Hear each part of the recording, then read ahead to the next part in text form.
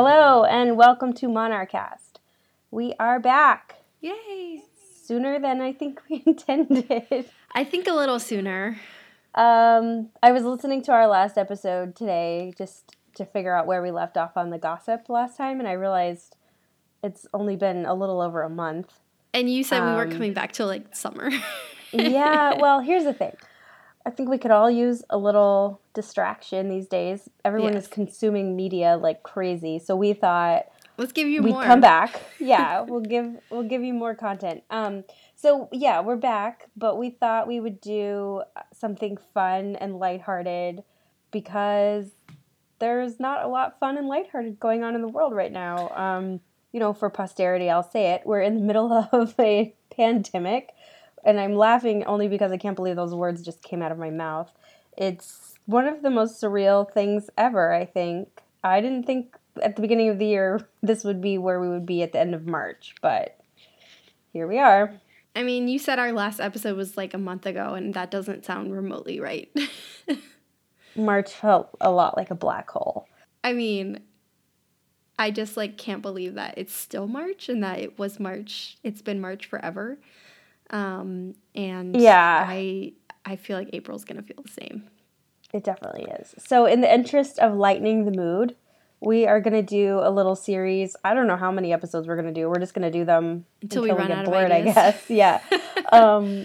We thought we'd just do some royal scandals and strange tales and all the crazy stuff that might not fit in a particular biography, but we just thought it'd be fun to just focus on stuff like that. If you're out there and you're struggling and you want to listen to something lighthearted, we hope that this is it. We will cover a lot of gossip. We will just cover all the silly stuff because I think we all need it right now. If you are out there and you are a healthcare professional or you work at a grocery store or you are working at the post office or you are one of these essential employees, I just want to take this opportunity and say thank you very much. Yes. Likely, if that's what you're doing, you're not having the time to listen to this, but I second that as well. It's these people, you can't say it enough, these people are heroes, and we are going to take this opportunity and tell stories about, real things that happen, and they're not all silly, but we are focusing, just FYI, on the past, because we also wanted to kind of take an escape from current events. Yes, we won't be covering Andrew's royal scandal, so no. We came here for that. We are going to touch a little bit on royal gossip because there is a bit to touch on right now, but mostly we're doing the royal gossip of yesterday. So before we jump in, I do just want to do one quick clarification from our last episode, which was on Edward II, and you had asked me about Roger Mortimer and whether he was of the Mortimer family that was related to the York branch. Yes, he was. So Anne de Mortimer is the woman who married the York heir, and she is descended from Roger Mortimer. Okay. So Roger Mortimer was the first Earl of March, and I can't remember which number they were at, but the York heir, when the Mortimer and the York branches combined, was known as the Earl of March. I'm not quite clear how he got that title because when Roger Mortimer was arrested by Edward III, his title and lands were seized by the crown. He must have given it back at some point. I don't know. Anyway, but he is her ancestor. And you might be wondering how that's possible. Well, he was married the whole time he was taking up with Isabella. He had a wife. They had several children. She was alive the entire time. So that poor lady. But no one ever talks about the discarded wife. No, the women don't usually get much mention. So yeah, I was like, wait, how did he have descendants? And I go to his Wikipedia page and I was like, oh, he was married and he had several kids. Well, Mortimer's not that common of a name, so that's why I was asking, because especially Mortimer in a position, in a high position in society, I was like, these have to be the same people. Yeah, so I believe Anne de Mortimer was his great-great-granddaughter, I think, somewhere in there, a few generations down. And as we mentioned in the episode on Edward III, and when we talked about the creation of the great dukedoms in England, her line with the York line did merge, and that's why the York claim was so powerful. Okay. Yeah, so that's that. Should we jump into gossip? Because it's only been a month, but a lot has happened. Yeah, let's do that. Okay. I want to start a little bit related to where we left off last time. And the answer is yes, I really feel sorry for Princess Beatrice. Oh. Her wedding has been postponed yet again because of this coronavirus. So it sounds like they're just going to do a really small private family wedding, although, that's going to depend on when they have the clearance to even do that. Because obviously she's not going to be exposing her 90-plus-year-old grandmother to a family gathering. You mean exposing the Queen to Prince Charles, who has coronavirus? Yes. So that was another one of my gossip items, so we can throw that in there. Charles has tested positive for coronavirus. He's not the only royal in Europe to have done so. I read the other day that there was a Spanish princess who was 86 years old. She was the cousin of the current King Felipe, who she died of coronavirus. So I think the big thing about this virus is that it doesn't discriminate based on your social class or whether or not you have a crown on your head. If anything, I'd say you're probably at a higher risk because, like, Charles meets so many people in an average week. I mean, it's like they said, they did have to come out and say he did not catch it from Prince Albert of Monaco, who also has tested positive. But, how many people do you think he met at the event where he probably contracted it? No and how many telling. people did he spread it to? I mean, that's just, you'll never know. And it's unfortunate. I mean, I don't want to make light of this situation and I don't want to blame anyone, but, these rules are in place for a reason. Well, here's the thing about that. I just do want to mention the rules are not the same in every country. So Great Britain has, first of all, they were a lot like the U.S. They were very slow to take it seriously. For better or for worse, the Prime Minister of England has a lot in common with the President of the United States. He also has coronavirus. Yes, that's Boris Johnson, not President Trump. President Trump is a germaphobe, so that's working in his favor at the moment. But they were really slow. I mean, I follow a few British people on Instagram, and they were making comments like, "Oh, it's been a week of social distancing," whereas we've officially been doing it in the U.S. for 2 weeks. So they were a bit slower behind. I was also reading, and I don't know if this is a U.S. thing because they're just telling everybody 14 days, but if you test positive and you're symptomatic, they tell you to self-isolate for 7 days. So Charles is already out of isolation. But I guess if you haven't shown symptoms but you've been exposed, then they tell you 14 days. Because it could still be sort of manifesting, yeah. So Camilla is apparently still quarantining. So anyway, yes. So poor Beatrice has had to postpone her wedding yet again.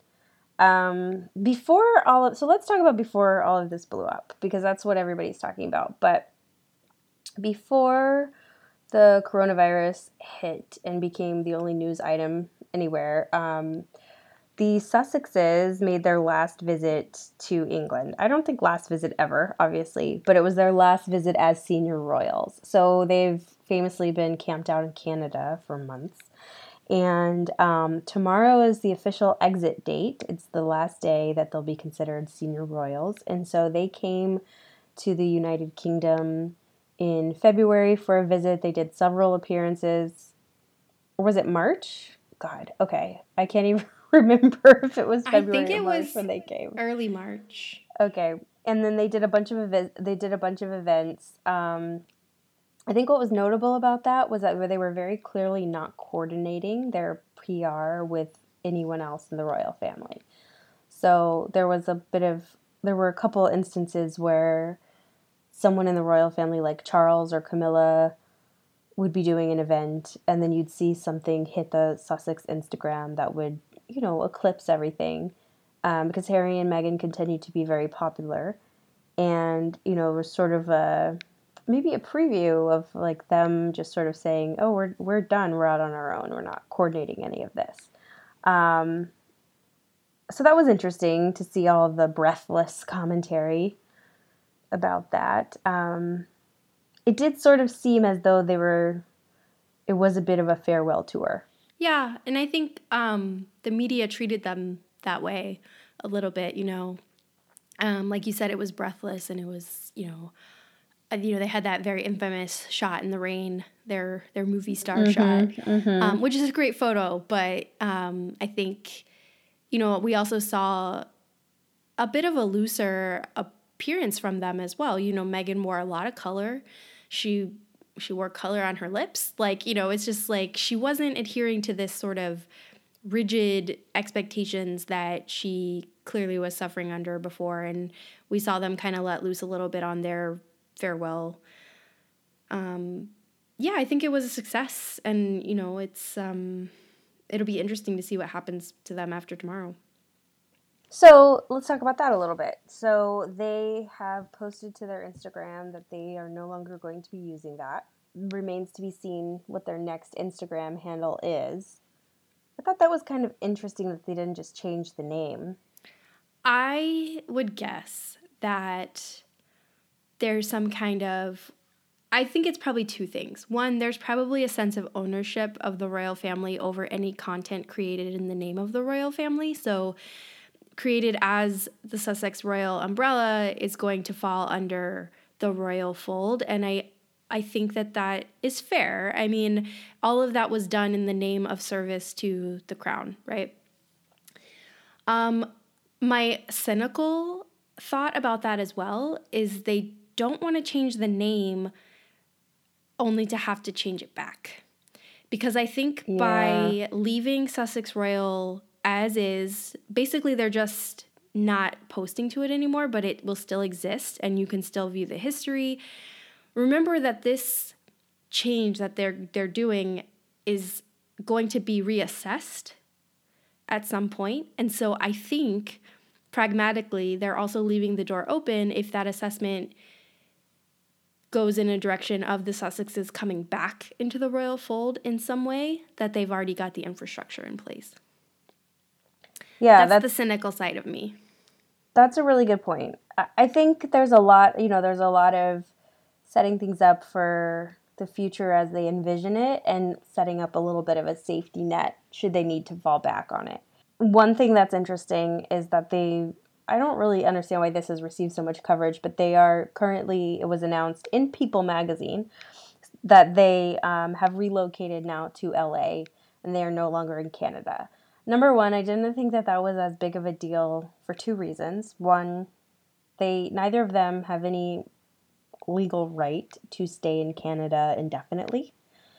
And it was made very, very clear from the beginning that they wouldn't receive any special treatment. And Megan is from LA, and we have a massive pandemic going on, and it kind of makes sense that you'd want to be closer to your mother, although I suspect that was put in motion prior to all of this.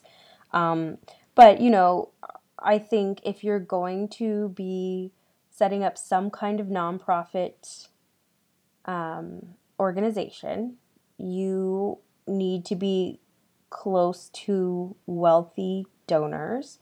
And Megan is sort of dipping her toes back into the show business side of things, so it kind of makes sense to be in LA.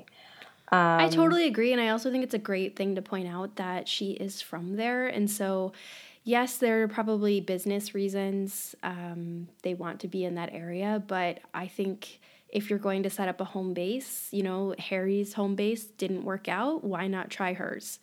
And hers happens to be Los Angeles. Yeah, so that made sense to me. I don't really have any opinions on that. What I think is interesting about all of this, though, is I think it was clear, and you can kind of see this in hindsight too, is it wasn't like Harry was ever going to walk away from the royal family and stay in England. I'm not even sure that'd be logistically possible, because people might say, well, he's around, why doesn't he just pitch in? He's here. It's almost like you have to put that geographical distance between yourself and Buckingham Palace to make the split somewhat legitimate. I don't know. I just had that thought. The other piece I wanted to talk about, and this is gossipy, and I just was really curious at your take at all of this, but they did have several events while they were in England, and I think the one that got the biggest press was the Commonwealth Day service. Mm.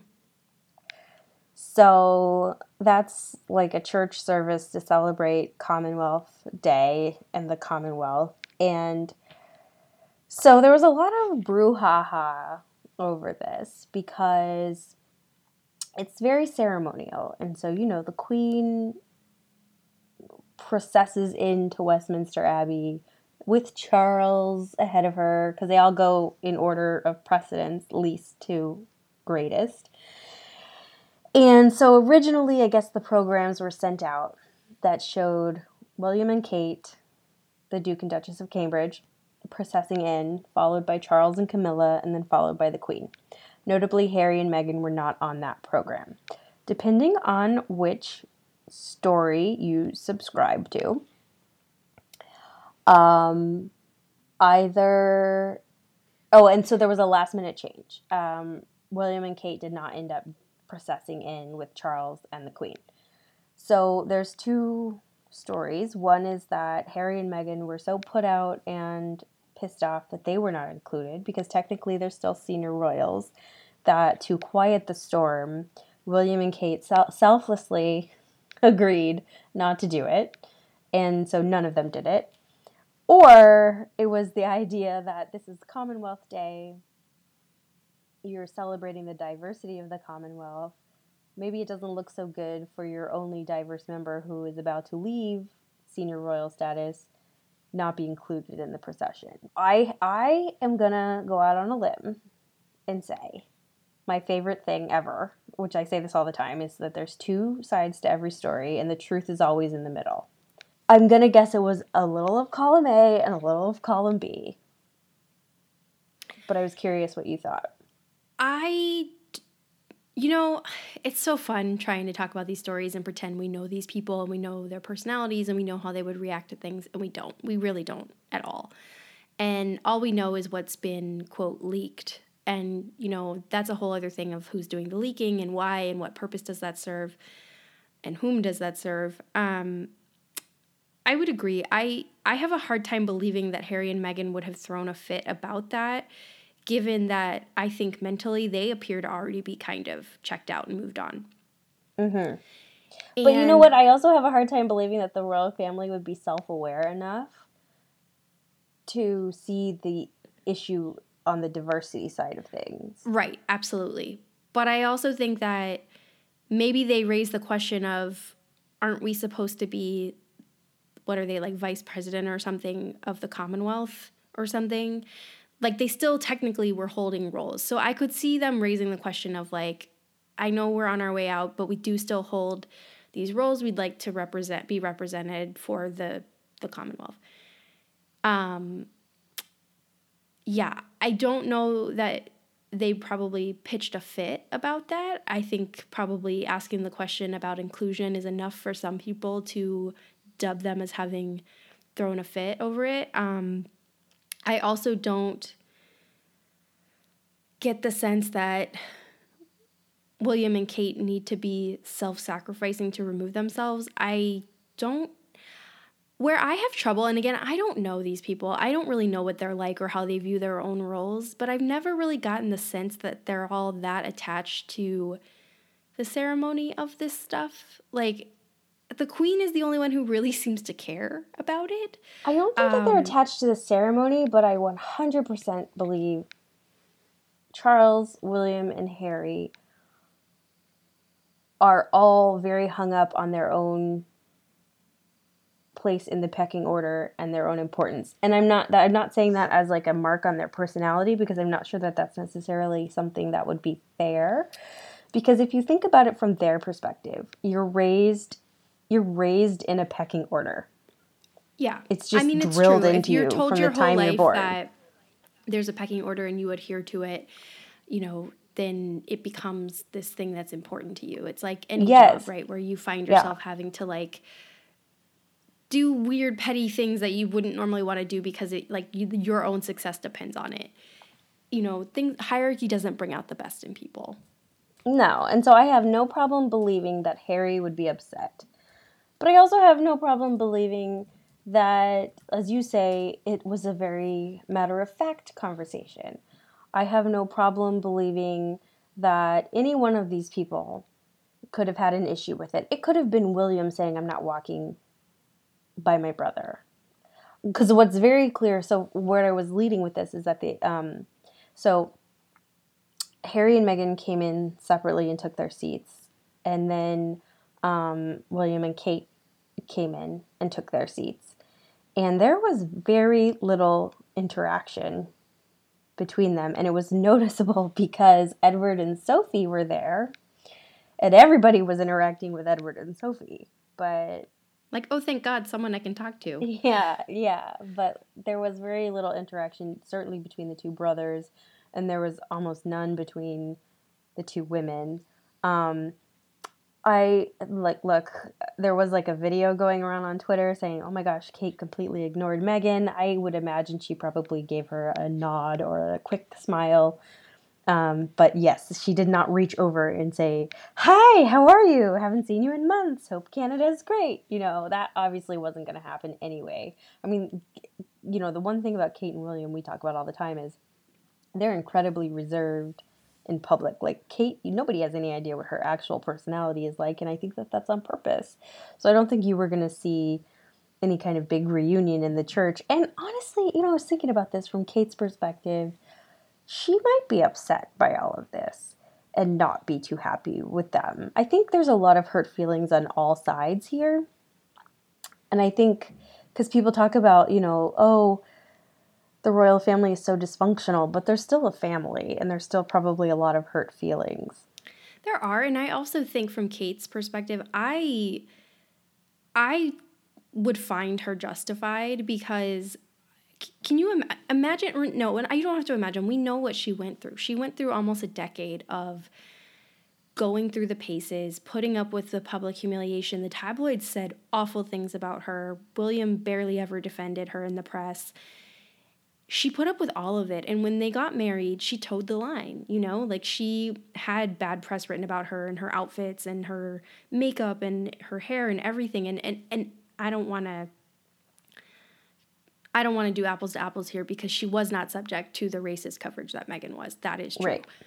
But she was not glowingly reported on until there was someone to compare her to, right? Fairly or unfairly. But she just got on with it and did it. And right. I think I could imagine for her having come in, set the standard, put up with all of it, and realize this is the job, this is what comes with it, this is what I signed up for, and just done it.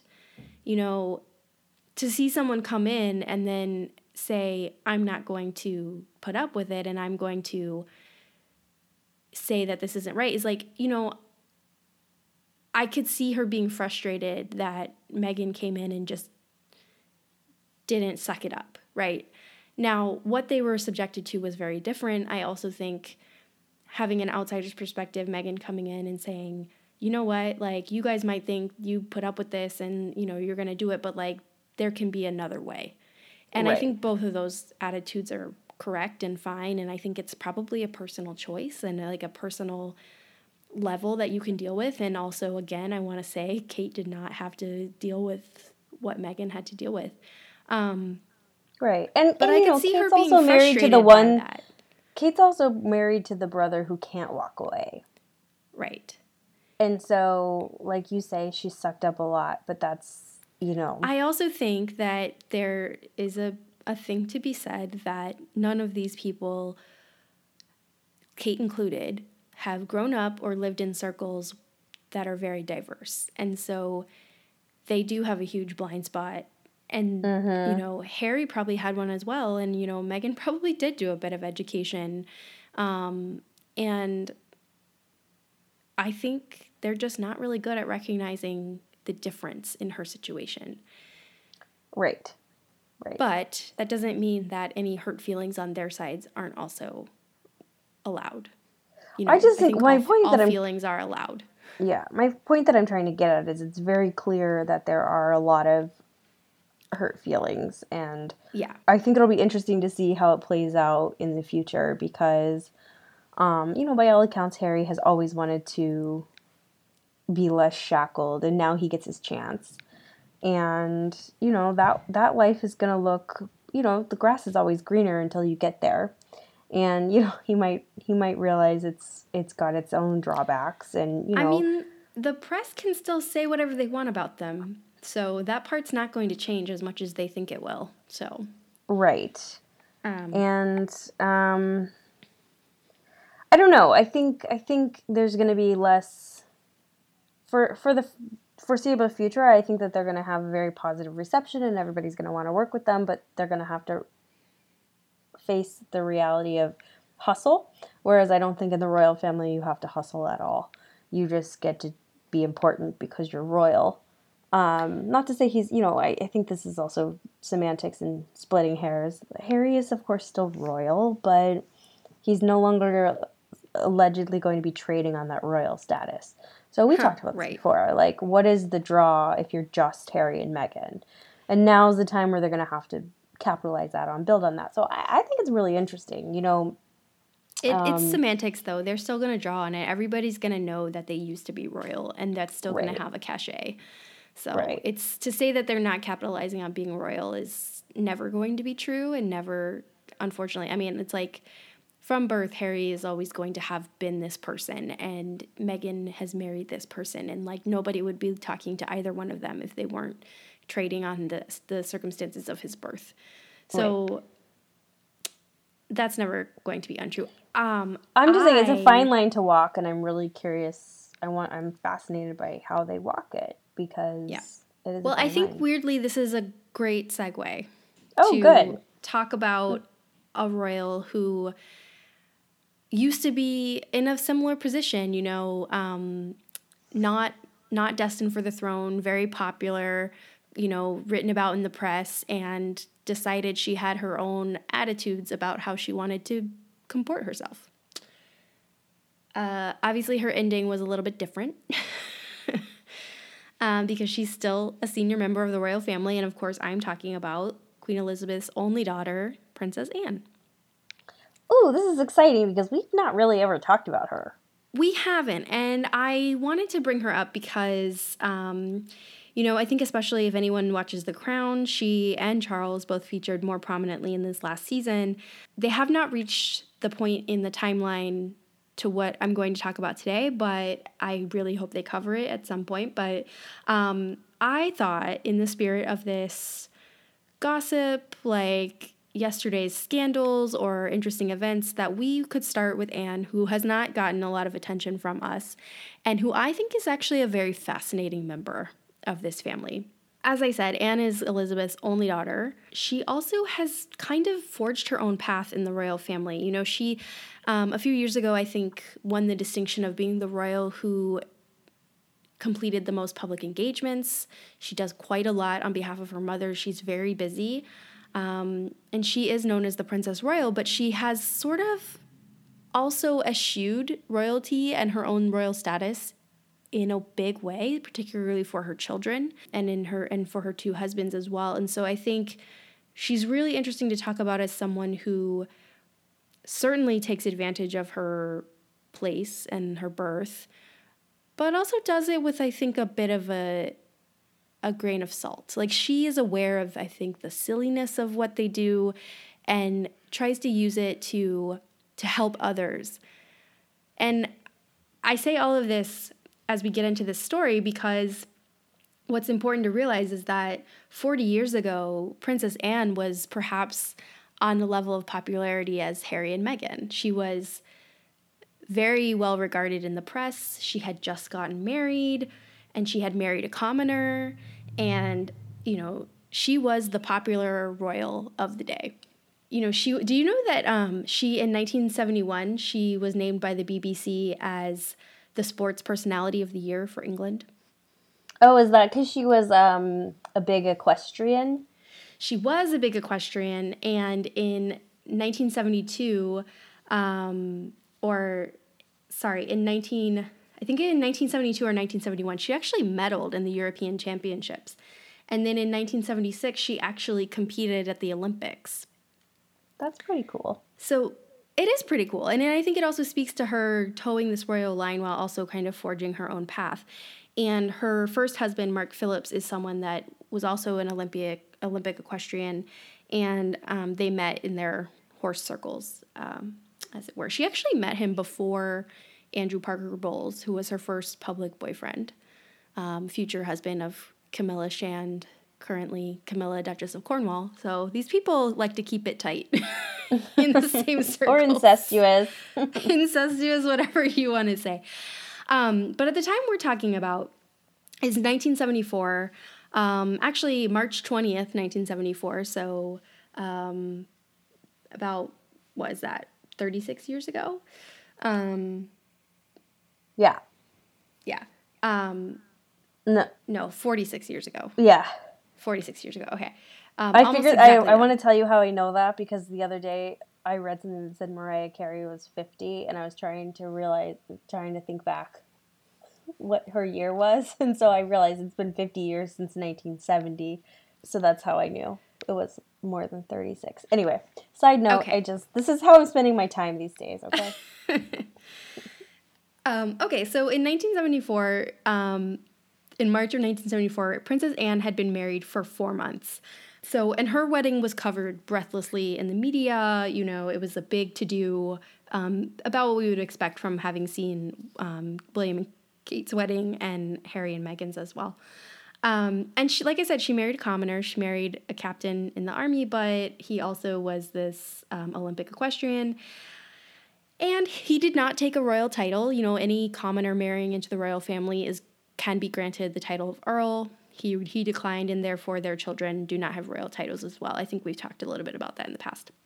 But this is the very beginning of their marriage, and Anne, of course, is performing royal duties at the time. They are on their way home towards Buckingham Palace after attending a charity film screening. It's around 8 p.m. Anne is in a Rolls Royce with her husband, her lady-in-waiting, her bodyguard, and the driver. And they're coming down the Mall, which runs between Trafalgar Square and Buckingham Palace in London, just a long stretch of road. And there's a white Ford Escort that overtakes them on the road and then stops. And so they have to stop to deal with this obstruction in their path. And the driver assumes, well, this guy's probably just an angry driver. I'll get out and deal with him. So the driver gets out of the car. The driver stays in the car. Her bodyguard gets out of the car and steps out to confront him and ask, hey, what's going on? Now, I want to preface that this story is bloodier than I thought it was. Anne escapes unscathed, but quite a few men get shot. There's guns involved? There are guns involved. There are 2 pistols involved. So her bodyguard steps out of the car, and from 6 feet away, this man who gets out of the Ford Escort has 2 pistols, and he shoots the bodyguard in the right shoulder. Oh no! So immediately okay? someone is shot in the shoulder. Okay. So obviously the target, we can assume, is Princess Anne. This is the goal of this man, they find out later, is to kidnap Princess Anne, ransom her for $3 million, and there's all these plans that he had of getting Queen Elizabeth to pay the ransom and all of this. Now, I bring this up at the top because none of this happened. But can we take a side note here? Sure. So I don't know how it is in Great Britain. I assume it's similar to the United States where they're we don't negotiate with terrorists, whatever. Do you think the royal family would pay a ransom? I think they would. I think they might, but I'll tell you, or do you think they'd send MI6 in with James Bond to just go get her? Yeah, I don't know. I will say, given Do I the way have to Anne clarify that I handled know this James Bond is not a real person? I don't know if they'll ever have to find out. Yeah, I don't know. That's an interesting question, how they would handle that. They do have, so their security is actually a special branch of Scotland Yard. I mean, I'm sure they go through training on this all the time, and I think I think a lot would have to go wrong for a successful kidnapping attempt. That's true. Yeah. Okay, so her bodyguard has been shot, and he's the only one that's accompanying them, but this is pretty standard. When they go out to these smaller engagements, they're trying to keep it small, low profile. they don't need an army around them. So this man who had confronted them on the mall is named Ian Ball, and he is 26 years old. He's a victim of mental illness. Like, at this point, I think he's already been treated for it. And his motives, he types this ransom note, and he's criticizing the royal family, and he's basically claiming that he's doing this on behalf of, the people, for justice. He shoots the officer, he approaches the car, and then he goes to the door behind the driver's seat where Anne is sitting. This is on the right side of the car because we're in England, and he starts trying to open the door. And he's yelling, he's like, "Open or I'll shoot." And Anne and her husband are, holding the door shut. Her lady in waiting, she's like, And she crawls out of the other side of the car, basically abandons them.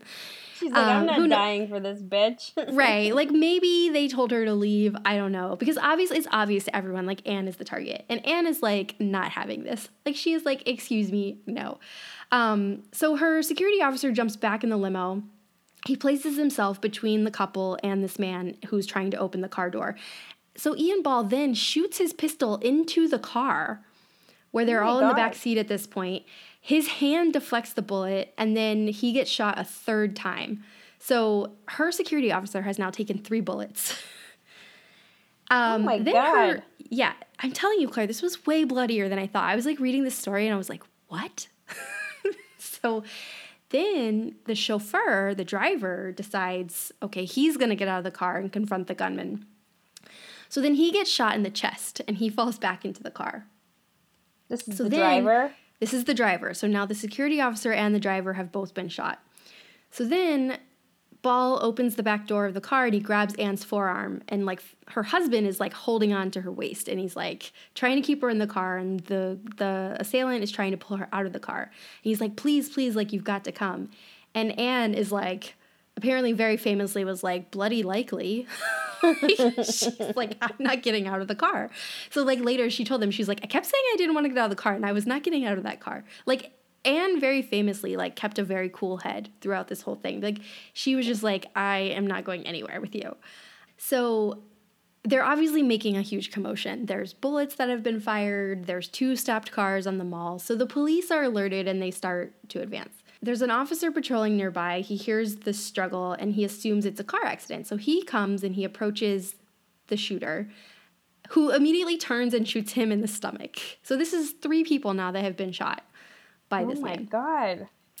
So, but the officer, even though he's been shot in the stomach, he maintains enough presence of mind to radio his station for backup. So then, of course, there are other people driving down the mall. So one man who sees this happening stops, pulls over, and he approaches on foot, and he's like, "Hey, this man needs some doing with." Like, he's assuming there's like some kind of like carjacking or something taking place. This man is a former boxer. He's like, "I'm going to go deal with this situation." And then another motorist also stops. So we have 2 motorists that are on the scene now trying to help.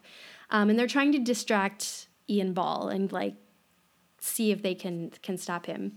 Where are the police? Well, on the mall? The police officer that did show up has already been shot, and he's on the ground. And then others are obviously on the way, but they're not there yet. But like, well, we're talking about the mall. We're talking about that stretch in front of. But it's 8 p.m. Like, okay, it's dark. Right. Maybe it's not that busy. I always envision this as happening like in the middle of the day. No, this was at night. Okay. Yeah. So then a Daily Mail journalist shows up because he recognizes the car because there's royal insignia on the limo. So he knows a member of the royal family is involved in this and clearly in danger. So he comes on the scene and he tells Ball, he says, "Hey man, like, don't be silly, like, put the gun down." Now, I should also mention, this is England. Gun ownership is like not a thing. Like, unless you're like, had 2 pistols? He had 2 pistols. Yeah. So Ball shoots him. So he's now bleeding out onto the pavement as well. So at this point, Ball turns back to Princess Anne, and the boxer, the first guy to stop, like, approaches him from behind and punches Ball in the back of his head. So he's obviously clearly distracted during this moment, and Anne takes her opportunity and pushes herself out of the opposite side of the car. And she said later, she's like, if I was out of the car that maybe he would move and like get away from all these other people that he's been just shooting indiscriminately. And she's right, because she's his goal. So as soon as she's out of the car, he follows her and he tries to come around the side of the car towards where she is. And then so Anne jumps back in the car and her husband is still in the car at this point. What's he doing? He's like obviously terrified and trying to figure out what's going on. And I would imagine that this is all going down very, very quickly. Right. Yeah. And then this boxer, Ronald Russell, he then punches Ball in the face. So he's now already punched him in the back of the head and he's punching him in the face. And this is a 6'4" former boxer. This probably had to hurt and probably was distracting. And now more police officers are on the scene. So once these police officers arrive, Anne notices that this guy is like really nervous. Like this clearly has not gone to plan. He doesn't really know what to do. And she tells him like, go ahead, like now's your chance, like you can go away. And so he takes off running. So another officer who's arrived on the scene takes chase, throws his coat over the guy's head and tackles him to the ground and arrests him. So they basically contain the scene, like, you know, they arrest the guy, but like Anne is like the one person who has maintained a cool head through all of this. And she's like distracted him enough to get him away from the car and to a point where the police can actually deal with him. So all of the press after the fact, right, is like Princess Anne foils kidnapping attempt and like Princess Anne, like, you know, royal kidnap plot. And it sounds so crazy, but like it's true. She kind of foiled her own kidnapping attempt. Now, when I heard that story for the first time, I thought, oh, and like someone tried to kidnap her and she was like, nah, and like kept going. I didn't know about the 3 people who got shot. Yeah, I always just kind of pictured her as like beating the person off with her handbag. Like, right, because that's the image you get is like especially because like that bloody likely, like if she's just like doesn't have the time to deal with this like peasant who's like trying to kidnap her. That's not quite how it went down. And of course, all of these men got some sort of commendation from the British government. And I thought a really sweet note was like when Queen Elizabeth is like giving out these honors, you know, she's like, the medal is from the Queen of England. The thank you is from Anne's mother. It's kind of cute.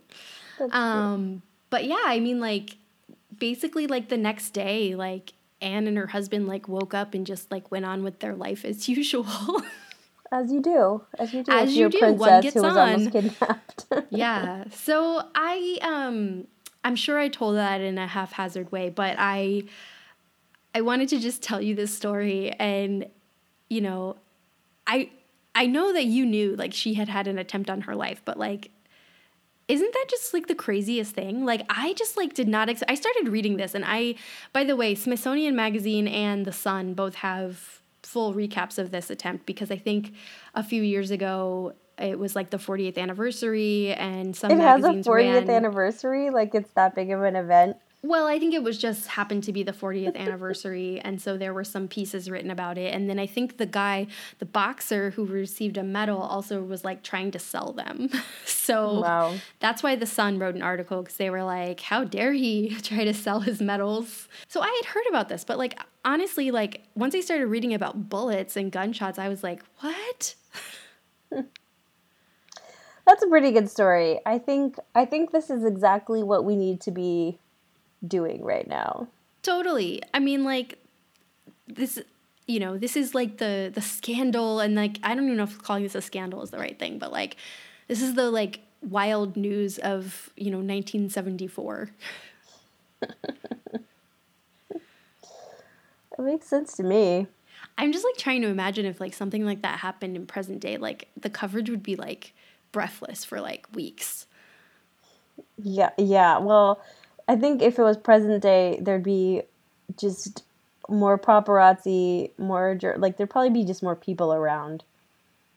Absolutely. I mean, I think you're right. Like, that's the part that's kind of crazy is like this idea that 2 cars are stopped on the mall and there must have been cars going by. And, you know, it's like if you're not paying attention, it's not like you're going to like notice that like a carjacking is happening, which is essentially what this was. No, I'd like to think I would notice. Well, if it's 8 p.m. and dark, you know. True. Yeah. But Well, I just that think was it's so funny. Like there's, you know, the people in the car, and then gradually more people keep coming, and like they each successively fail at helping with the situation. You even have like a journalist on the scene and like all of this, and it's like the princess who's like, okay, you can go run that way now, and she's just basically like misdirecting him. she's smart enough to do that. It's actually kind of impressive that she was smart enough to know what to do.